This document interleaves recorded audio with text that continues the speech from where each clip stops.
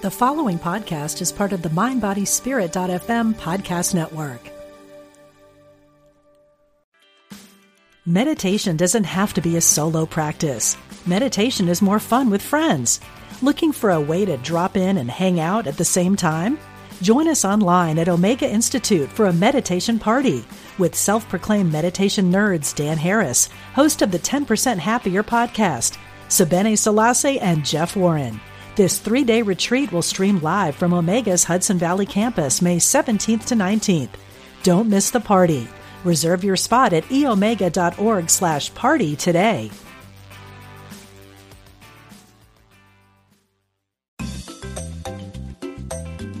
You're listening to Unity Online Radio, the voice of an awakening world.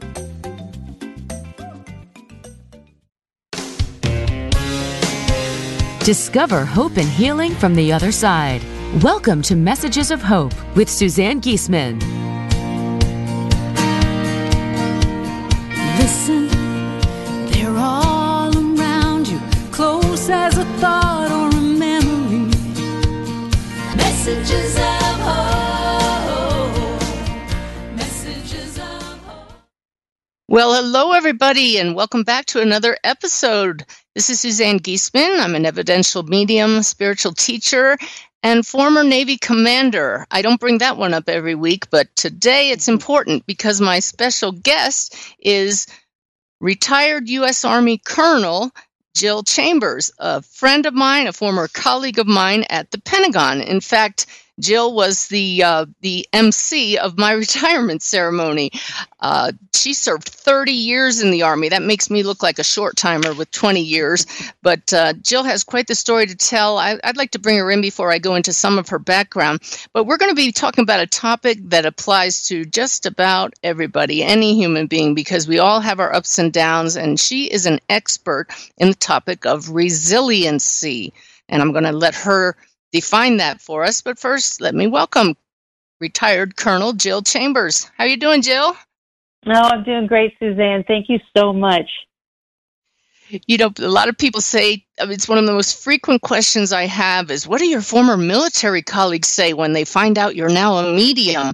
And the answer surprises most people, and that's that I've actually lost touch with most of my military colleagues because Ty and I went off sailing right after I retired, and we sailed across the ocean and were running around the Mediterranean in our boat for several years. So we just kind of drifted apart, no pun intended. But you and I, Jill, we met up a few years later, and by that time I was already on the spiritual path. But it turns out that you were quite interested in it as well. Oh, absolutely. And I was so happy. You did reach out probably 3 years ago on Facebook, and it was such amazing timing for that. And I was so happy to reconnect with you because if you think about it, when we were at the Pentagon, it was you, myself, and Penny Bailey were the only 3 female officers, specifically in that joint staff area. And we had each other right as comrades. So it was us. So when you reappeared, it was like, oh, thank you. That's right. We worked directly for the chairman of the Joint Chiefs of Staff, and I had forgotten there were so few women there. I guess I got used to that over the years working in the military, just normally being around so many men. But for those of you listening, I just have to give you a little insight into what Jill is like. First of all, she's an itty-bitty thing, and as compared to the chairman that I work for, General Shelton, was 6'5" and 215 pounds, and Jill is still to this day so exuberant, so effervescent. She's just a pistol, but she's not your typical Army officer. I put on Facebook to entice people to listen to this show. You won't believe what this full bird colonel had, whose picture she had on the wall of her office at the Pentagon. So I'm going to let you share that, Jill.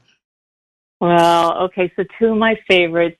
I had Gilligan and Donny Osmond on my wall. Gilligan, as in Gilligan's Island, and Donny Osmond. Yes. I remember the first time I walked in your office. I hadn't known you that long, and I just was so impressed by somebody that didn't have to live up to the stereotype and was just willing to say, hey, I like having fun in life. And in fact, you got to meet Gilligan recently, didn't you? Absolutely. While we were stationed at the Pentagon, they actually had a thing called the 3-hour tour. And Gilligan, Ginger, Marianne, and the professor were all there, and we literally went on a 3-hour tour out in the Washington Harbor there. It was hilarious. But funny. I was just so happy. It was on my bucket list. Plus, I was actually, president of his fan club when I was in the 5th grade, so this all worked out great for me. So it's kind of funny. That makes a great segue, because what we're talking today is not about necessarily the fun and easy and lighthearted times in life, but it's the challenges that inevitably come to all of us in life, and how to overcome that. And you do that by being resilient. And we're going to talk about what led you to really become an expert in resiliency. But why don't we start by having you define resiliency? Sure. The easiest way, there's hundreds of definitions really on resiliency. It became such a buzzword over the last several years, but really it's just having this capacity to recover quickly from difficulties. And there's a whole series of things that resilient people, their personality traits, things that they carry with them that they've either learned or still can learn. So it's not like you can never become resilient. You literally can, and there's wonderful ways to do that, specifically through the language of how you express yourself. Wow. So the capacity to recover quickly from difficulties. This is a very relevant topic for the Messages of Hope show, because so often we're dealing with people who are grieving the transition of a loved one to the other side. And one of the things that gives us hope is knowing that death is not the end. But you're saying that we can all learn just to change our language to recover? Oh, absolutely. I had an opportunity to work with actually Dr. Marty Seligman out of UPenn when we were developing a resiliency program for our service members. And this was so simple as what he said is that just being careful about how you express yourself in the way it's either personal, permanent, and pervasive.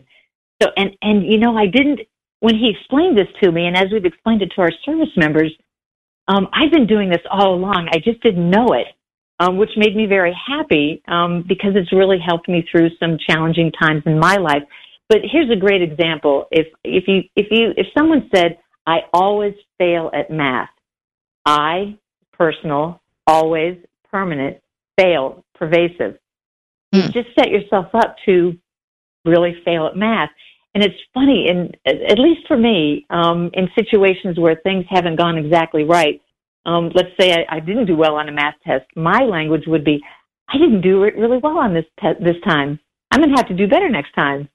There's just a way to say that. And the other thing, and of course I've shared with you, and I've said this so often in my lifetime, to look at situations and instead of saying, why is this happening to me? Even when you say that, you can feel the energy in the room just sink. Yeah. But I choose to say, why is this happening for me? For me. I feel uplifted right away. So in times of adversity, when I use that language, it really helps me to become emotionally strong, spiritually strong, and look for, and sort of great military terms, well, then what's plan B? Okay, and if plan B didn't work, then let's go to plan C. I don't look at what's going to, really the negative pieces of things. I just feel like there's a way to work through things. And I loved, Leanne Hall, when she was speaking the other day on your show, what the epitome of resiliency, the way she spoke about what she's been through and how she's tempered her life to work through situations. Yeah, she talked about noticing the triggers, and she had a box of tools. I'm going to just repeat that in case anybody didn't hear who you were talking about. That was my guest, Leanne Hull, whose son Andy took his own life, and she is such a strong woman and gave some wonderful advice for anybody who's dealing with death through suicide. All of these shows are in the archive, so you can look that up. But I love that you recognize, just listening to that, you said, there's resiliency. Huh. Right. So let's back up a little bit here, and why don't you tell our listeners about the events that led you to this journey of understanding resiliency? Sure. Well, as you know, and you were there too, was there at the Pentagon on 9/11 when the plane crashed in. It was a horrible day, obviously. And, just dealing with a lot of where the plane hit was actually a place where a lot of my cohorts worked. I was an adjutant general corps officer, so it was the personnel side, at least on the first floor of where the plane came in. And it just, I had to stop going to funerals. I just couldn't do it anymore. But I didn't understand what, there was a part of me at first that just started to block things out. Can I interrupt you a second, Jill? You personally knew a number of the people who were killed that day at the Pentagon? Oh yeah, there were 23 that I could name that I was personally grew up with, because it was the AG side, the Adjutant General Corps side. So it was personnel, and those were my cohorts. And at that time, now we're much older in the Army, so these were lieutenant colonels and colonels I grew up with as a lieutenant. So wow. It was it was just it was a very trying time. And there was a 3-star general, General Maude. Right. What was his role? I know he was the most senior officer who was killed that day. Right. Did you know him? I did. Yes, I did. He was the G1, so he was like the father of all personnel people in the United States Army. So, any person who was a personnelist certainly knew him. And yes, he did lose his life that day. Okay, we'll talk about him later, because I know you have a story about him. So I actually didn't realize you knew that many people there. Wow. So sorry to have interrupted you. Go on, and you started to notice things in yourself. You were blocking it out? Right. Yeah, I just, didn't deal with it. It was, and I'm sure you remember too, when you walked back into the Pentagon, how surreal all that was and how quiet it was. I mean, it was ridiculously quiet. And then to smell the smoke in the hallways, the lights are out, and it was quite the time. Oh yeah, because I know you actually went into the depths of things, because you were with the chairman at that point, walking him to the area.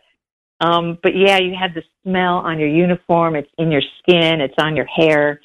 So all those kinds of really amazing triggers that just it was very stressful.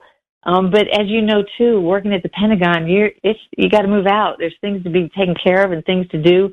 And honestly, it took literally 9 years, from 2001 till the time I retired in 2009, to actually understand that I had some post-traumatic stress going on with myself.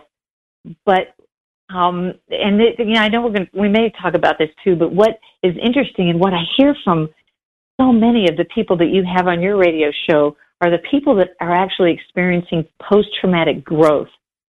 And that's the part of that, the resiliency of people, and there's all kinds of research out there about this, on how people handle those kinds of situations. And it's not that you're going to get over it overnight. It does take time, but when you realize that there's a way to speak about things, and the resiliency that you have, and like Leanne talked about, then know what to surround yourself with to help yourself grow and move through all of this spiritually as well as emotionally. It just helps. And again, I think every person that I've heard you speak with, because they have gone through some very significant stressful and emotional times, is that they have found post-traumatic growth in the helping parents heal. And my goodness gracious, I can feel it when I listen to the things that you've posted. It's fantastic. I mean, listen, those of you listening, have you ever heard that term, post-traumatic growth? We don't focus on that. We focus on the syndrome, the disorder, instead of the fact that, listen to Jill here, she's talking about by learning about resiliency, you can actually experience growth from your traumas, which is just a whole new way of looking at things. Yeah, it's just amazing and interesting. I really, I'd heard about post-traumatic growth, and I was excited to actually think, okay, I must be feeling this, because I'm really feeling okay emotionally, spiritually. But I had a chance, and I won't go into real depth on this, but I think you remember Michael and I went and saw Dr. Daniel Amen and did the brain SPECT imaging. And he was able to Michael being her husband, who we'll talk about a little later as well. He was actually, and it was so interesting because they really measure and you're able to look at the blood flow that's happening in your brain. And so I could see a picture of my brain. It's very different from an MRI.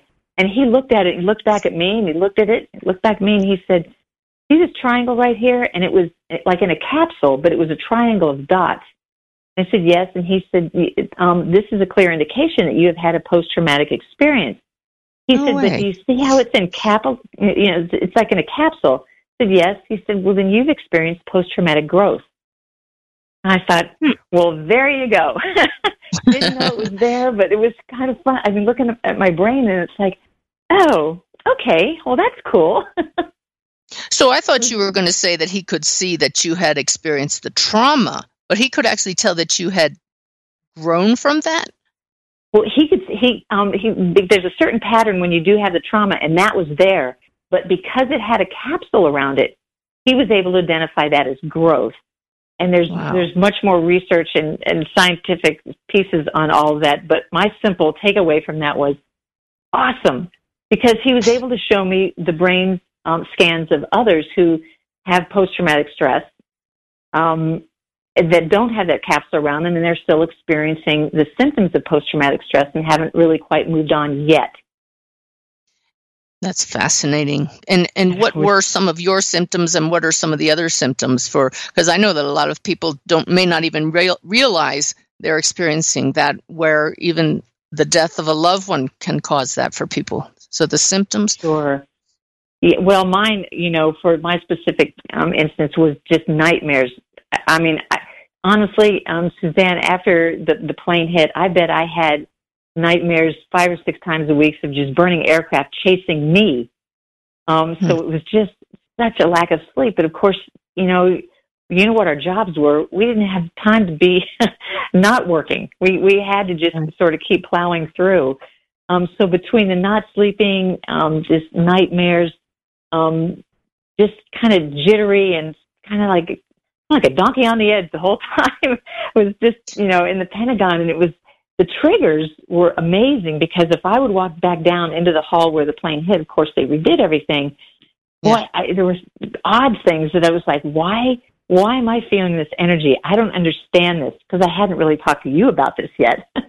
This was way back then. So it's like, what's this energy? And then, kind of flashbacks, and, then the smells would trigger it. And of course, getting on an airplane after that for a while was like, this isn't happening.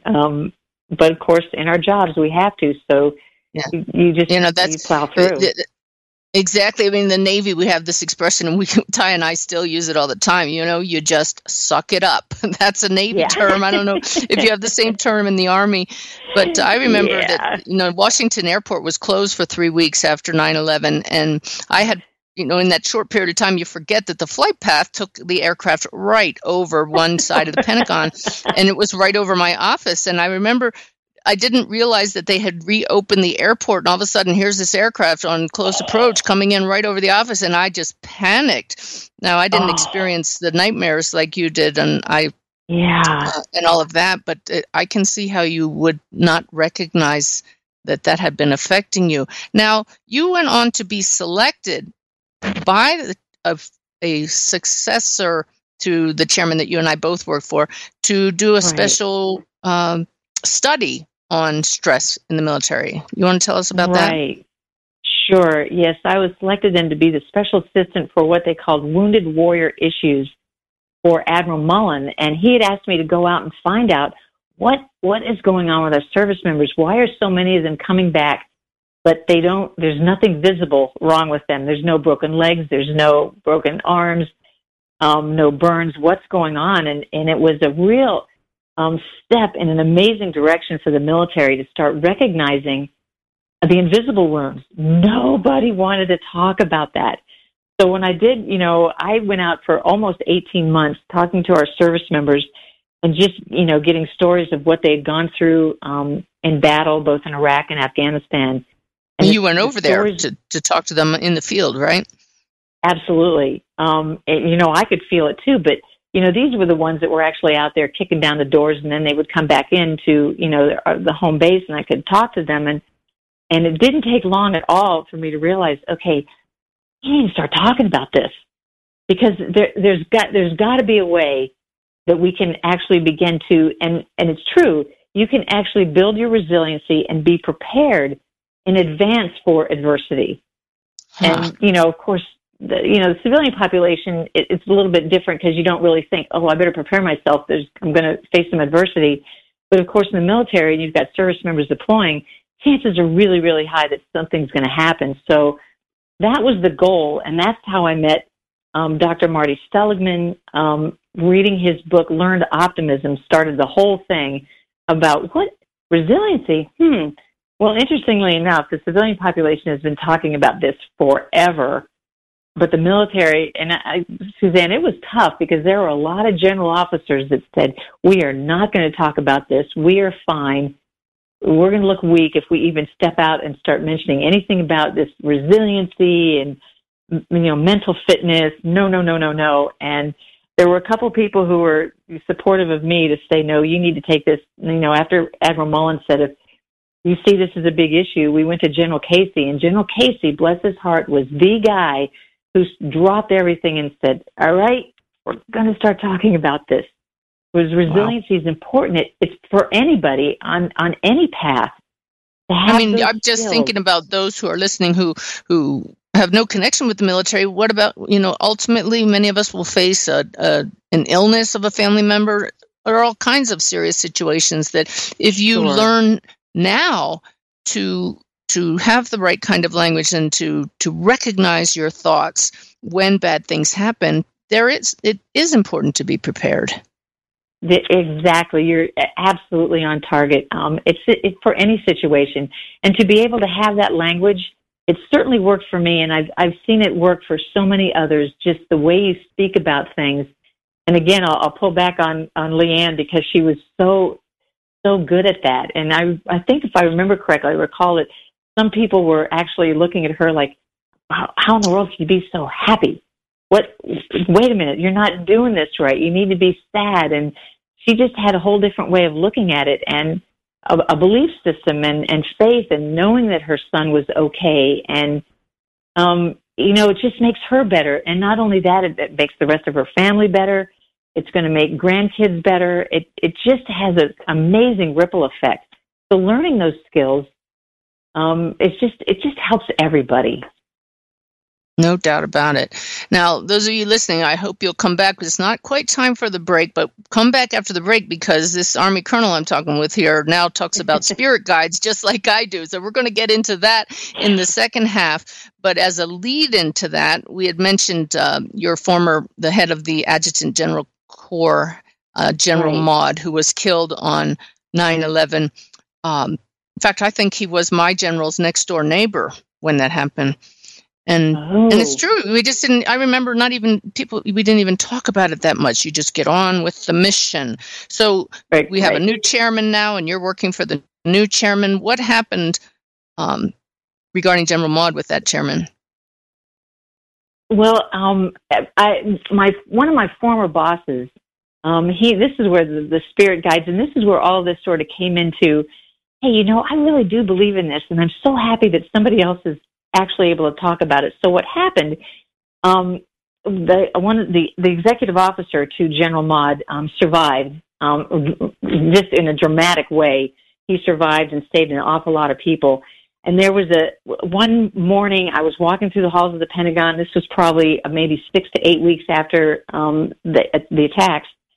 And he saw me, and he just came racing at me, and he grabbed my shoulder and gently, but with determination, pushed me up against the wall. And he's like, I have to talk to you. Like, oh my goodness. And I do have permission to share this story. He knows this. I said, well, okay, so what? He said, well, over the weekend, my wife and I were walking through a strip mall, and she wanted to step into a beauty parlor to make an appointment. So they did. They'd never been there before. And when they walked in, one of the beauticians stopped what she was doing and turned around, walked up to them, and she scratched her head, and she said, look, trust me, I'm not crazy, but I really have to ask you, did your father pass away recently? And, of course, they both looked at each other and was like, well, no. And she said, well, okay, there's someone behind you that's asking me to share with you that everybody is okay. Of course, now they're just, surprised as can be and a little bit freaked out about the whole thing. And they weren't sure who this person was. And then all of a sudden this woman said, look, this gentleman has got silver hair. He's kind of short, and he's got his arms up by his shoulders, and he's brushing both of his shoulders. And they knew immediately it was General Maude, because General Maude, that was his thing. He couldn't believe he was a 3-star general, and every now and then he just had this mannerism where he would pat his shoulder boards, just kind of rub and go, whoa, look at this. So it was definitely him. So when that story was shared with me, I thought, okay, this is cool. They are okay. Okay, I wanted to be on now a journey to really understand where is this coming from, and I want to understand. I want to learn about this. And of course, it took some time later for you to come into my life to say, no, Jill, this really is true. Which then I had a whole backwards effect of thinking about all the things that have happened significant in my life where, of course, my guides were there. My parents and grandmother who have passed, of course, they've showed up. I have. Don't tell those stories yet, because we don't have enough time before we go to the break. Okay, sure, I want to have everybody come back, and we're going to hear some of the great signs you've gotten, and continue our talk about resiliency. But it's the thing that's a shame is that here we are, you and I, 2 senior officers retired, and we still haven't. We can't talk about mediumship in the military. There's a transition. There's a group that helps people who have loved ones who have passed. And I've tried to get to speak to some of those groups, and they're just not ready. But we're opening doors. So I hope you all will come back after the break. We're going to continue our talk with Colonel Jill Chambers about resiliency.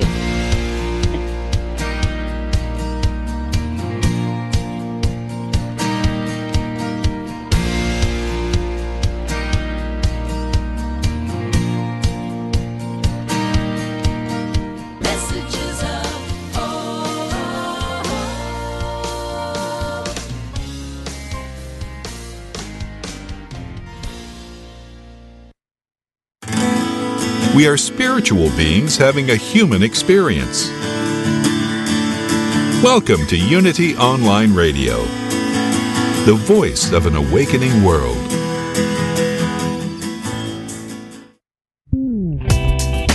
It takes you to power Unity Online Radio. If you'd like to make a positive difference in the world, you can by contributing to this global ministry. Unity Online Radio relies on listeners like you to support our broadcasts that send our messages out to an awakening world.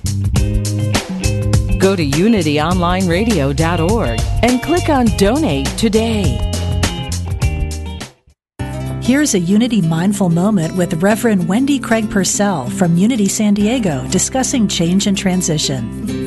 And as we begin to really identify the endings in our lives, to deal with them completely and wholly, to heal from them as we must, as we are willing to be in a time of not knowing, a time of uncertainty, but a time of trusting that there is a blueprint, there is a plan, there is a destiny. As we move successfully through these experiences, we will find that we are evolving and emerging into something new and different. And everyone and everything that has been happening in your life, both the things that are easy and good and pleasant, and those things that are challenging and painful and difficult, are drivers for your own evolution.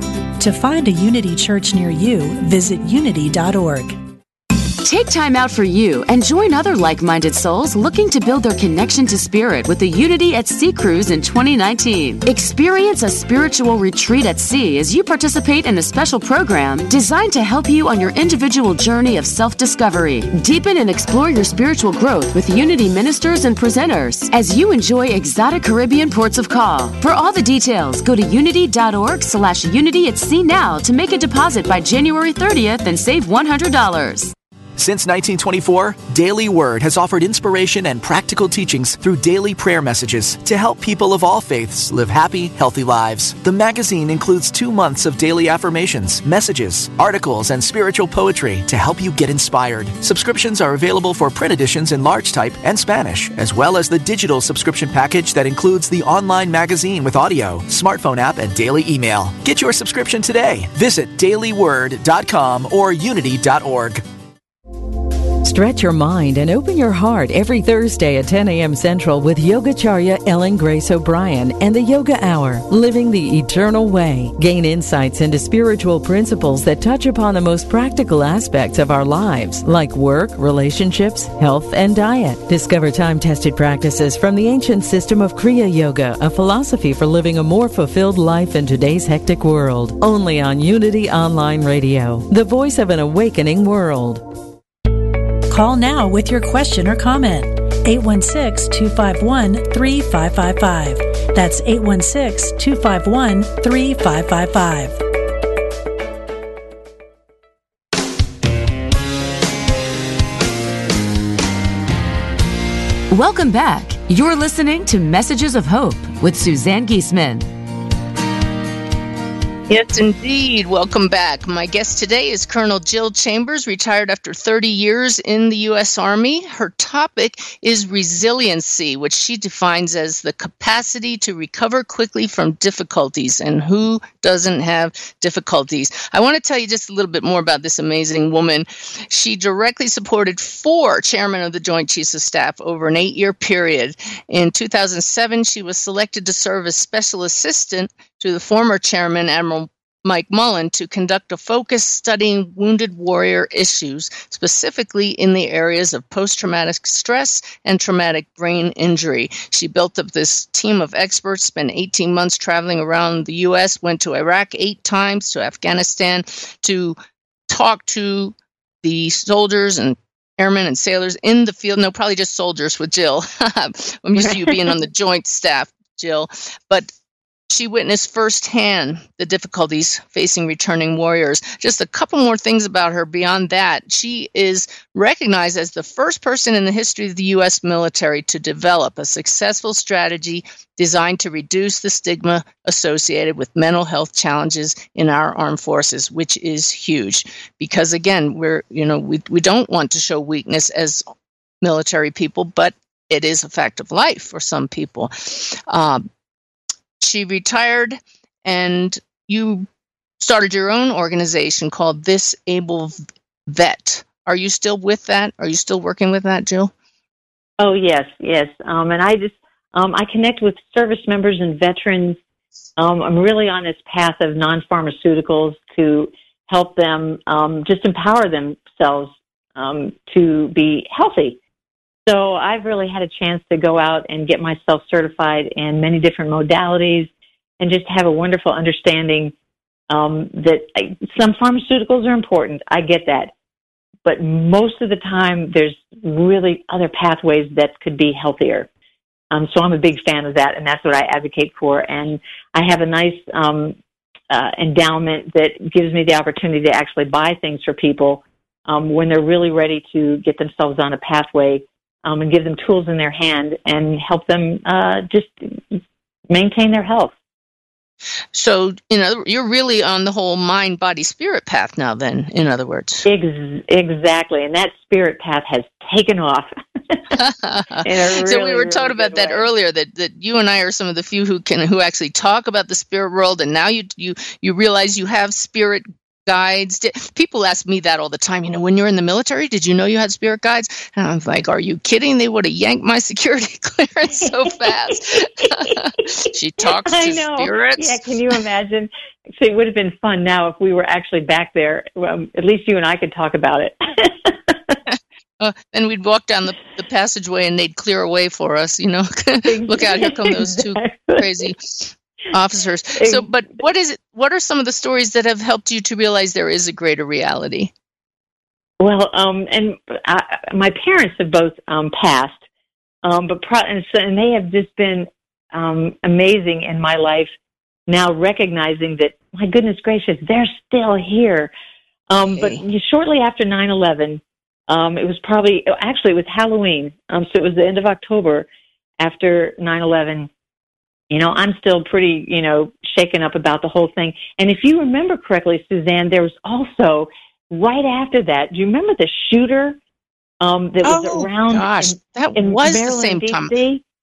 Oh, yeah, that guy that was driving around, and he would be in the trunk of his car, and the sniper. So we were, paranoid enough, some of us, and then to have that happen. So it was, that was just horrible, wasn't it?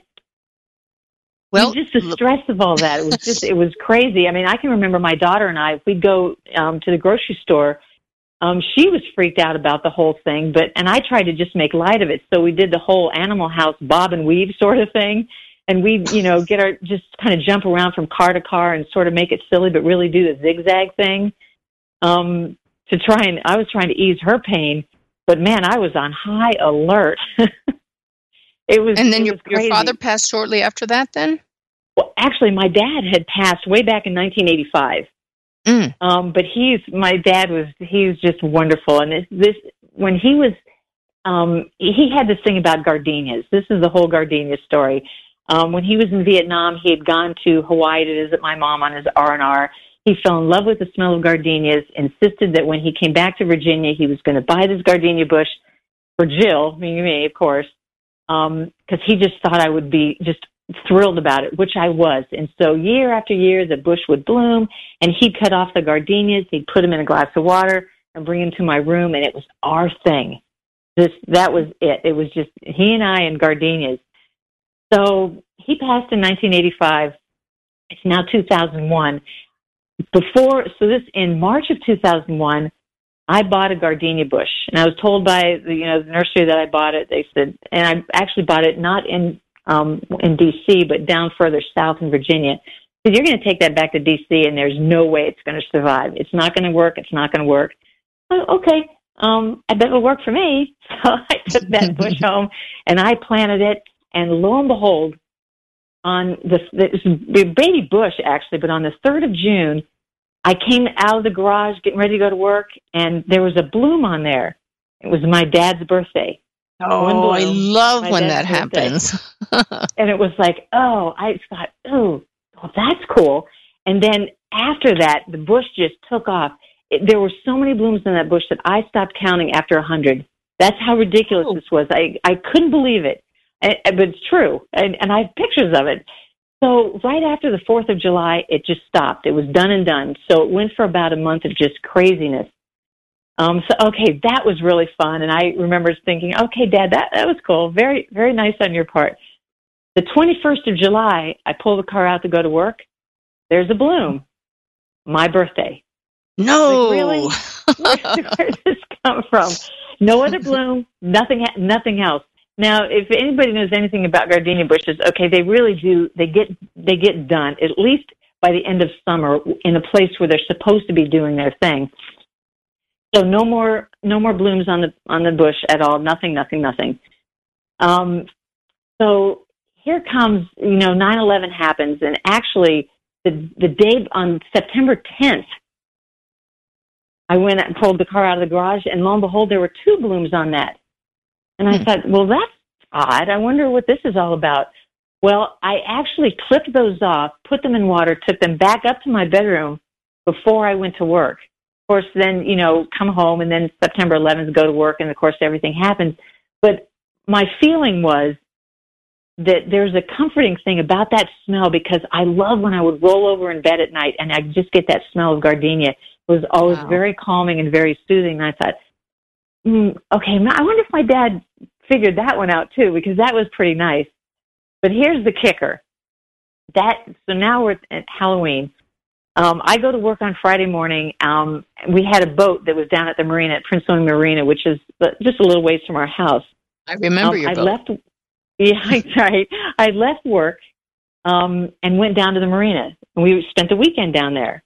Well, on Saturday night, I had a dream, and my father was just as clear as a bell in this dream, and he's in his uniform, and I'm in my uniform, and we're standing next to the gardenia bush.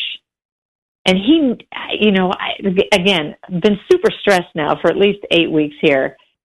And my dad looked at me as only a father could to their kid. And it's something so typical he would say. He looked at me and he shook his finger and he said, I've had enough of this now. I've sent you a sign. You need to stop worrying. And he pointed down at the bush, and there was a big gardenia way down at the bottom. You really had to cock your head and bend down to see it. And I remember then waking, Sunday morning was like, well, that was a really nice dream. Thanks. I love that. That's awesome. So we drive home because, of course, work's the next day. I pull in the driveway, and Suzanne, there's a gardenia on the bush in the exact spot that was in my dream. Exactly. Yay, like, Dad. Yeah. And so honestly, that was a visit. That was a visit, not just a dream. Yes, exactly. And I've come to understand that now. It's like, oh, I love that. And of course now, reuniting with you and really then looking back, it's like, oh my goodness gracious, he's been there all along. And in the challenges and the good times and the bad times, I've just felt him. But and that's what I hope that everybody who listens to this show comes to start doing, to recognize these signs instead of walking by a bush and, oh, there's a bloom, it's never been there. Then you say, well, that's unusual. What day is today? And recognizing the signs, it makes our loved ones who pull off these feats so happy when we celebrate them. I've learned that from you. It's this awareness. Michael and my husband and I've been talking about awareness for a couple of weeks now because I've, been listening to your training ground, and it's just that's my. You mean the HemiSync CD, the mediumship training ground? Yeah, right. So I got you meditating now, huh? Yeah, exactly. So there's this wonderful signs. When my mother passed in 2002, she was a heavy smoker, and she knew I absolutely disliked smoke. If she would light up, I would leave the room. I just don't function well with it. Well, she passed, and my brother and I were at her house. This is, now we're down there trying to arrange for the funeral and taking care of everything. My brother he refused to sleep in her room. He said, I'm going in the guest room. You take her room. I was like, oh, Jay. My brother's name is Jay. It's like, okay, you silly boy. So that night I slept in my mom's room, and, I'm, laying there, and of course you're thinking about things. And there's, when you walk into a house that people smoke in, you smell it initially, and then after a while you just get nose blind to it, and it's there. But I was laying in bed, and it was about 2:00 in the morning, and I'm talking to my mom, just talking. And there's no question. That smell when somebody first then strikes the match and lights the cigarette? It's super fresh. And that first smell is like, oh, but then it's the smoke. There was no question that she lit a match and lit a cigarette to let me know that she was there. And I sat up and I just looked around and I said, you have got to be kidding me. How is this happening? But of course I know now I can look back and go, she's telling me she's okay. She knew that would make me laugh, and she knew that was the one thing that would make me sit up and go, oh, my mom's right here. So I just love that. Love it. And there's been, several others over now the last year or so that Michael and I have just become aware of. So the things that you're sharing and the work that you're doing, I know is helping so many people. It feels good. It is good. I love that your husband Michael is coming along with this too. I want to tell people now this is so much fun. Since she retired from the Army, since I knew her before, Jill has married country music star Michael Peterson.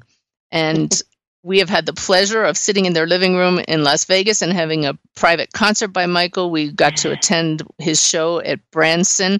And you two met through the USO, isn't that correct? He was singing with the USO?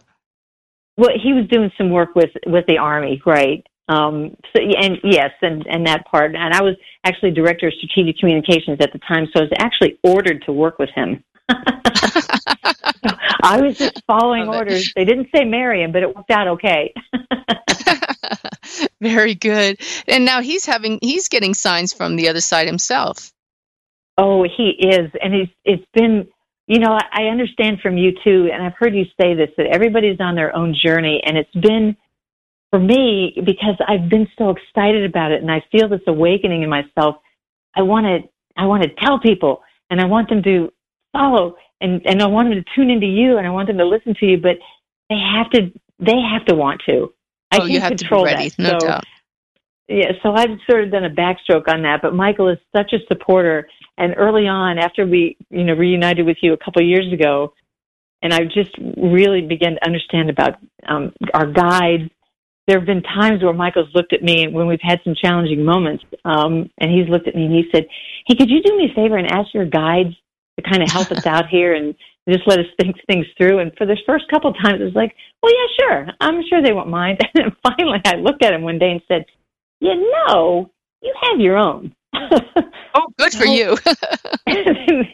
maybe I'll ask mine to get in touch with yours and to start nudging you. And honestly, he is so intuitive. And when he taps into that, just how he's made up and the way his soul functions, he's so open to things that if he's introduced to it, he'll spend time with it and nurture it. And he is now having just all kinds of, we'll be on a walk and he'll just, birds will follow us. I mean, birds will follow us for miles, the same bird. And he'll notice it. And so what do you think that is? And I said, I don't know, let's just enjoy it. But it's just very, very fun for him to be starting to recognize things too, because we can talk about it. Beautiful. So how do you work in your new awareness of the spirit world and spirit guides and your loved ones being with you? How does that play into the whole topic of resiliency? Well, that's a great question, because it really makes all the difference in the world because of the way, again, the way I speak, it's specifically now when we're facing challenges and I'm saying, well, why is this happening for me? Well, I feel a resiliency in myself to be open to then, all right, guides, help me think this one through. And I love that you often talk about taking responsibility. It's not like they're just going to make everything perfect for you. They're guides to help you think and participate in what I love how you say it about Earth School. I've used that a couple of times, and people raise their eyebrows like, what are you talking about? But it makes such a difference in the way I'm approaching new challenges. I mean, I look forward to every single day. What's going to happen, because I don't feel alone. Yeah. I feel confident about my guides there, and I feel confident in myself because of the resiliency that I have. Like, okay, here, I have actually a perfect example of that just happened last week, if you don't mind me sharing real quick. Oh, please do. Well, we were in Washington, D.C. We had taken a limousine, actually, from our hotel to Reagan Airport and getting ready to fly back to Vegas. Michael gets the luggage out of the car. I pull my little wallet out of my zipper pocket of my pants, and I'm paying the guy with my credit card. Done and done. We get out. We get into the airport. I go to reach for my wallet. It's not there. And we've all experienced things like this, and it's like, oh, okay. It's credit card, my ID card, and my driver's license. I couldn't even check in my bags. It's like, okay, let me think. And the first thing I did was, okay, this isn't the end of the world. I didn't let any drama come in. Wow. The second thing I did was, okay, guides, I know this happened for a reason, because this is a lesson for me. But I really need everybody to work together here, because I really want to get my wallet back. So I did a couple of deep breaths, and Michael was as calm as could be. He was great. Wow. No fussing like, well, how did you do that? What happened? Blah, blah, blah. Like, I think it fell off of my leg before I put it in my pants. It's in the back of that limo. So I went back out to the curb. We didn't see it. I said, okay. And part of this might be some happy Army training too, but I just felt like, all right, this is a great example. This is a challenge. I can do this. So quickly called back to the hotel. Please get me in touch with the limo driver. Please ask him to look in the back. Please have him bring it back. I'm going to stand right here where he dropped me off. Long story short, in a very short period of time, took about 20 minutes, but the driver came back. and he handed me my wallet, and everything was in there. Oh, my goodness. And, you can get stressed out. You can start not thinking, but it was like phone calls. Okay, what do I need to do? Tick, tick, tick. And Michael, he just watched the whole time. Is there anything I can do? Just stand beside me and don't let me panic. And I'm, deep breathing and, all the smart things and using good language like, okay, it's going to come back. I know it's going to come back. It's just going to take some time. But, and I think that Michael and I are getting ready to take off on we're getting ready to leave the country, and then we're going to Europe for a month. He's got a big tour. That's right. He has a number one hit over there, right? Right, exactly. Yay. But I know that's fun. But I'm in charge of the logistics and holding our passports and keeping papers, everything organized. And I couldn't help but think, well, this was just a fun little nudge to say, keep everything secure because we're going to be gone for a long time, and just pay attention. Don't get distracted when you've got important stuff. Just think this through. And as soon as it was all over, we had everything in our hands. Michael looked at me and he was, I think this was an important lesson. Okay. But, it's just a great story and brings you right back to what you said, that why is this happening for me? That's, if somebody had said that to me 20 years ago, I would have said, what? Because I wasn't thinking then big picture of why we're here in Earth School, which you were laughingly referring to. But that's exactly what it is. So, things don't just happen to us. They happen for a reason. Now, not everything. Some things are random and some things happen because other people's free will gets in the way. But I love the way you handled that. Well, yes, that's just fun. So I love looking at, that's how the resiliency piece, and then looking at all the things that I've learned from you and how I'm on a delightful spiritual journey here. Like, okay. And it was interesting because here's the tell for me that this all worked well. Because normally in a situation like that, a couple years ago, before you and I had connected, and I'm thinking through all this, I would have definitely had an amazing tension headache by the time all it was over. And I was perfectly fine. So I recognized that my blood pressure didn't go up. I'm sure it did because I was like, okay, I got to think this through. But some stress is okay. That was good stress. So I could manage my way through this challenge. But I didn't let it linger and then ruminate over, then sitting on the plane. Wow, if we'd have lost it, what would have happened? And then go down that spiral hole. It's like, no, gee, I can hardly wait to get home. Oh, boy, what are we having for dinner? Just all good stuff. So how do people learn resiliency? Well, probably if they're taking baby steps, the easiest and most convenient way to begin to pay attention to how you can grow your resiliency is, again, through your language. Watch how you're speaking. Again, is it personal, permanent, and pervasive? Like, I always fail at this, right? Right. And, in a lot of the situations any situation really, it's, wow, I missed the mark this time. And I always like to say, for me, when people say, something's happened, oh, you're not going to be able to do this. Well, I'm not going to be able to do it yet.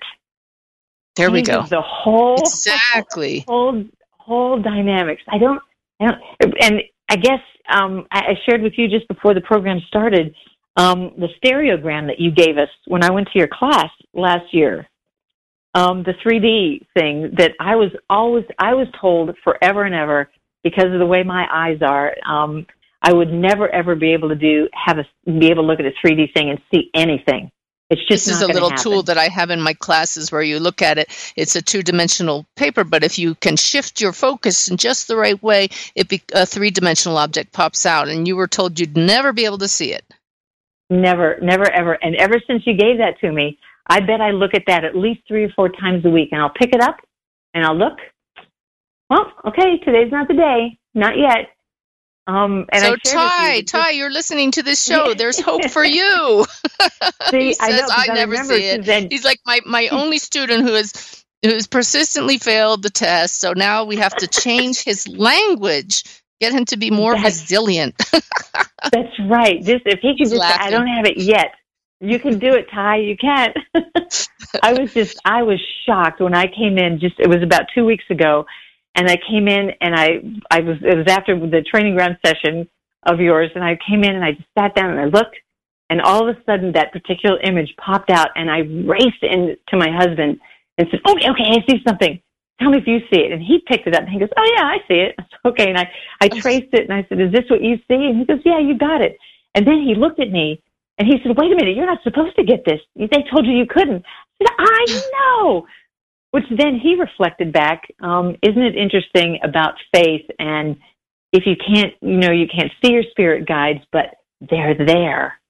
Exactly. And that's a really big lesson for people. A little bit off topic, but don't think you have to see them. I have yet to see my spirit guides, but they, even in this past week, have shown me in such a beautiful way that they are right here. All of us have guides. So if you're waiting to see them, you may just keep waiting. You have to go into the heart. And that leads to the second of the two things that you taught me about resiliency. Number one, watch your language and your thoughts. And number two is, with 1 minute to go, mindfulness. Can you give us a quick definition of mindfulness? Sure. And it's really keeping yourself open to possibilities, and really just tuning into your thoughts. But it's the good, positive thoughts. Not that everything has to be Pollyanna, but it's the positive thoughts that can keep you in a really, just a really healthy state instead of spiraling downward. Yeah. Well, I can't thank you enough for coming on the show. I think what I love the most is that you've showed me today, and hopefully everybody who's listening, that you don't have to be born a Pollyanna. You don't have to be mischeerful all the time and have Gilligan and Donny Osmond on the wall of your office. You simply recognize your thoughts and your words, your language, and make a goal to change them when you see how positively it affects everybody. So thank you so much, Jill. Can't wait to see you again soon. Oh, thank you, Suzanne. I appreciate it. Make it a great day. All right, you too. And thank you, everybody. We'll see you next week right here on Messages of Hope.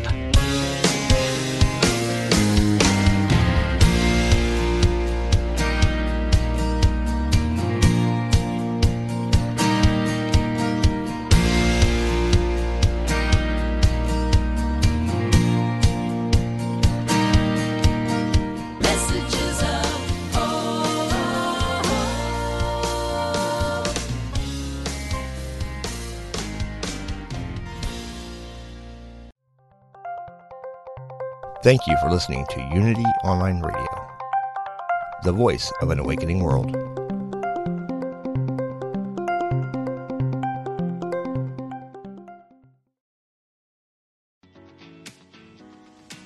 I'm Victoria Moran. Since we launched the Main Street Vegan podcast back in 2012, lots more people have discovered the way that moving in a vegan direction can infuse our lives with vitality, spirituality, and compassion. My guests are experts on every aspect of making this work in your real life and our real world. Join us for Main Street Vegan here on mindbodyspirit.fm.